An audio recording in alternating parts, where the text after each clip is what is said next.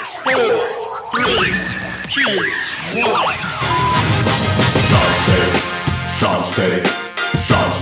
Oh, that's big. ShaunsTake. Oh, let's go. ShaunsTake.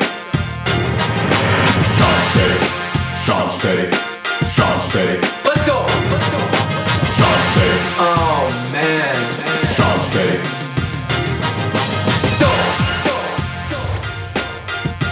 The stage is set.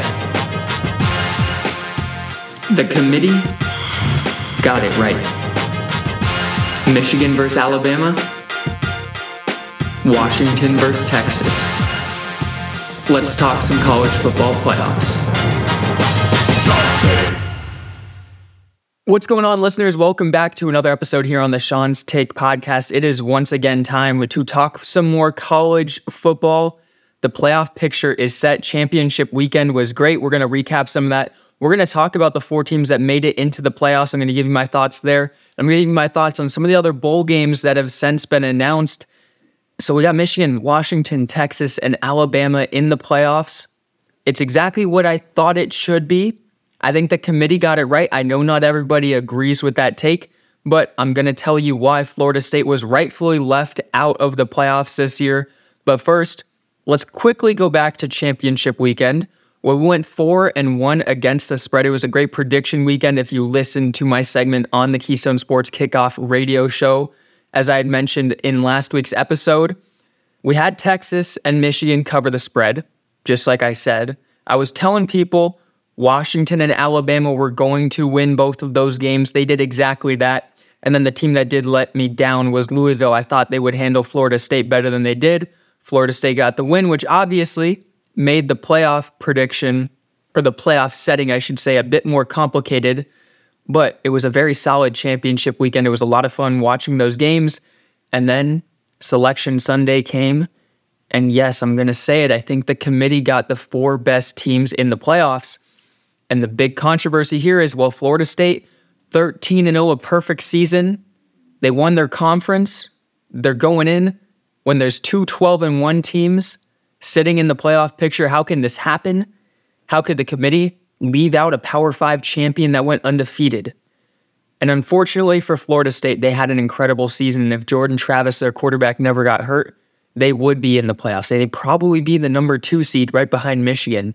I think it would have got Michigan, Washington, Florida State, and then Texas to be the 4 teams. But that's not how the cards were played out. And I do think the committee got it right, putting Michigan, Washington, Texas, and Alabama in the playoffs. And here's why I'm going to say that. The one reasoning I think we have to point to when we're looking at who should get into the college football playoffs is it truly the 4 best teams in the country. There's a lot of people who think, well, yeah, Alabama's better than Florida State, but the resume for Florida State speaks for itself. I'm sorry to say, if Florida State would not be a favorite over Alabama, they shouldn't be in the playoffs.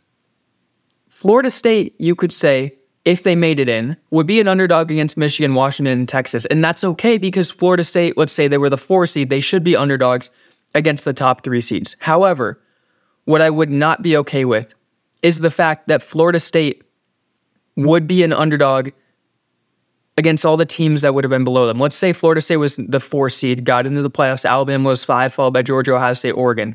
Florida State would not have been favored against Alabama. They're playing Georgia in their bowl game. They would not be favored against Georgia. They would not be favored if they played Ohio State. I don't even think they'd be favored if they played Oregon, Missouri, or Penn State right now. That is why Florida State does not deserve to be a playoff team. If they were in the playoffs, they should be favored against every non-playoff program in the country. And there are multiple teams that they would not be favored against. And that's evident. They're playing in the Orange Bowl against Georgia. 5 seed Florida State against 6 seed Georgia.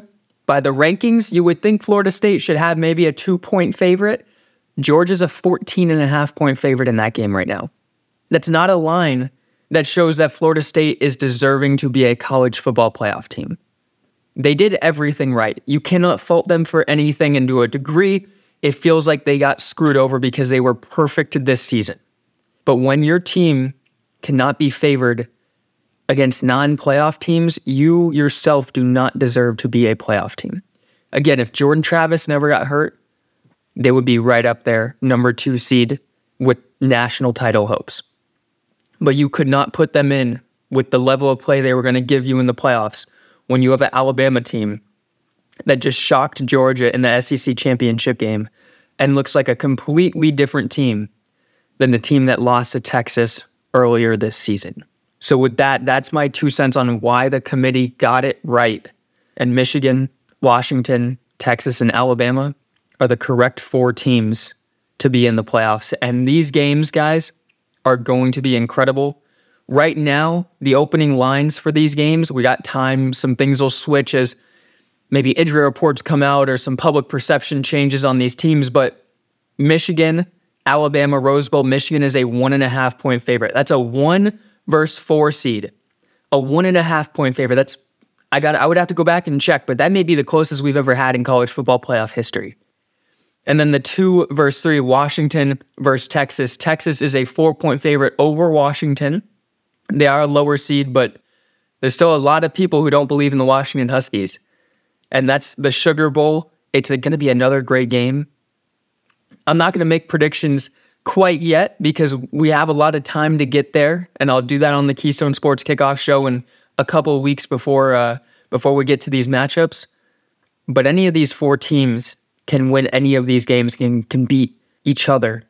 If you put any combination of these teams against each other, it's about a 50-50 chance each team can win a game. They all match up well against each other. They all have different elements to their games that the other team doesn't have. So the playoffs is going to be a very exciting time.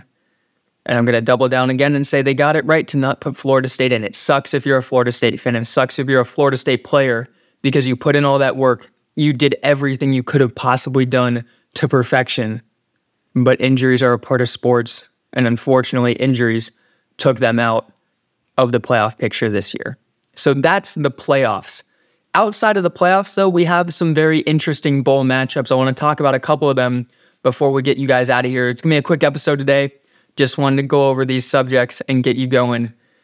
But we'll start with one of the first bowls of the season. That's going to be on Wednesday, December 27th. We got some time, but I did want to go over these real quick. The Holiday Bowl between Louisville and USC. Now, Caleb Williams, as I'm speaking, he hasn't declared for the NFL draft, but he has stated he will not play in the Holiday Bowl, which likely means he's going to the NFL draft.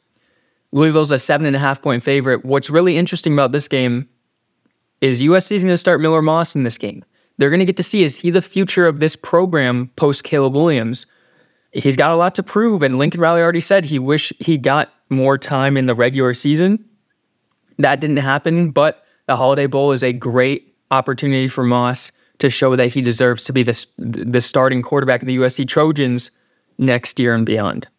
Other interesting matchups, we got Arizona at Oklahoma. Arizona had one of the best seasons in all of college football. 9-3, 14th ranked team in the country. That was not what you expected from Arizona coming into the season. They used to be a pushover in the Pac-12. They're really building something special, and Oklahoma already has lost Dylan Gabriel to the transfer portal, so Arizona's favored in that game. And another interesting thing about these bowl games, they're not like they used to. The transfer portal has changed the entire dynamic of what these bowl games are. Oklahoma would be favored if they had Dylan Gabriel playing for them. He's already said, I'm out, I'm going to go somewhere else.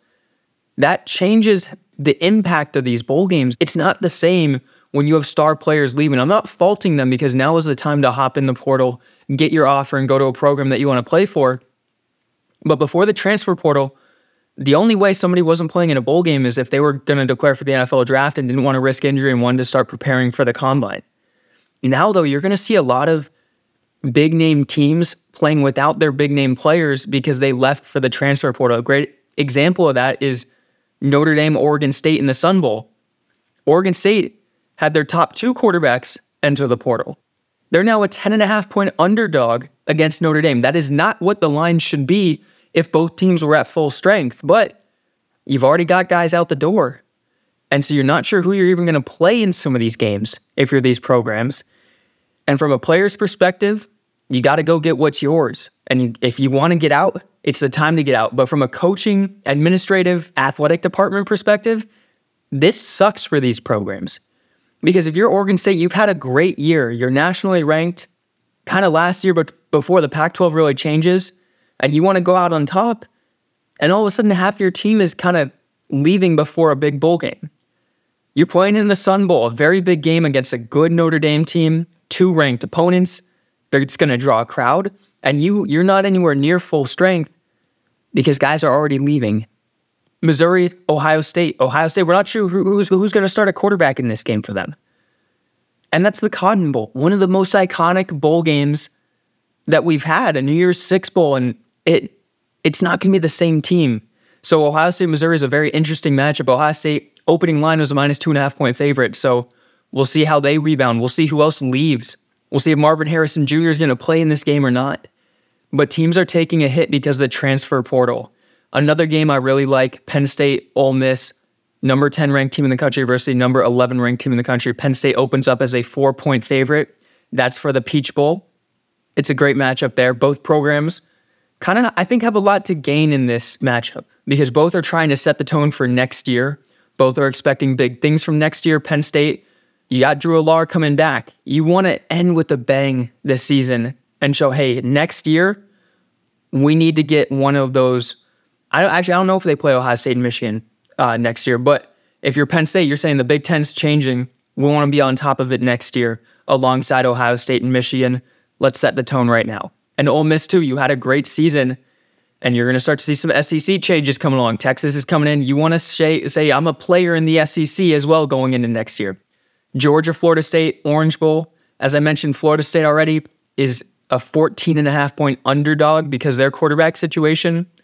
For Georgia, you really don't have that much to play for, but you want to show you're still the Georgia Bulldogs. They want to go out with a win. There's a lot of good bowl games. An interesting one, maybe not the most exciting, Fiesta Bowl, Oregon versus Liberty.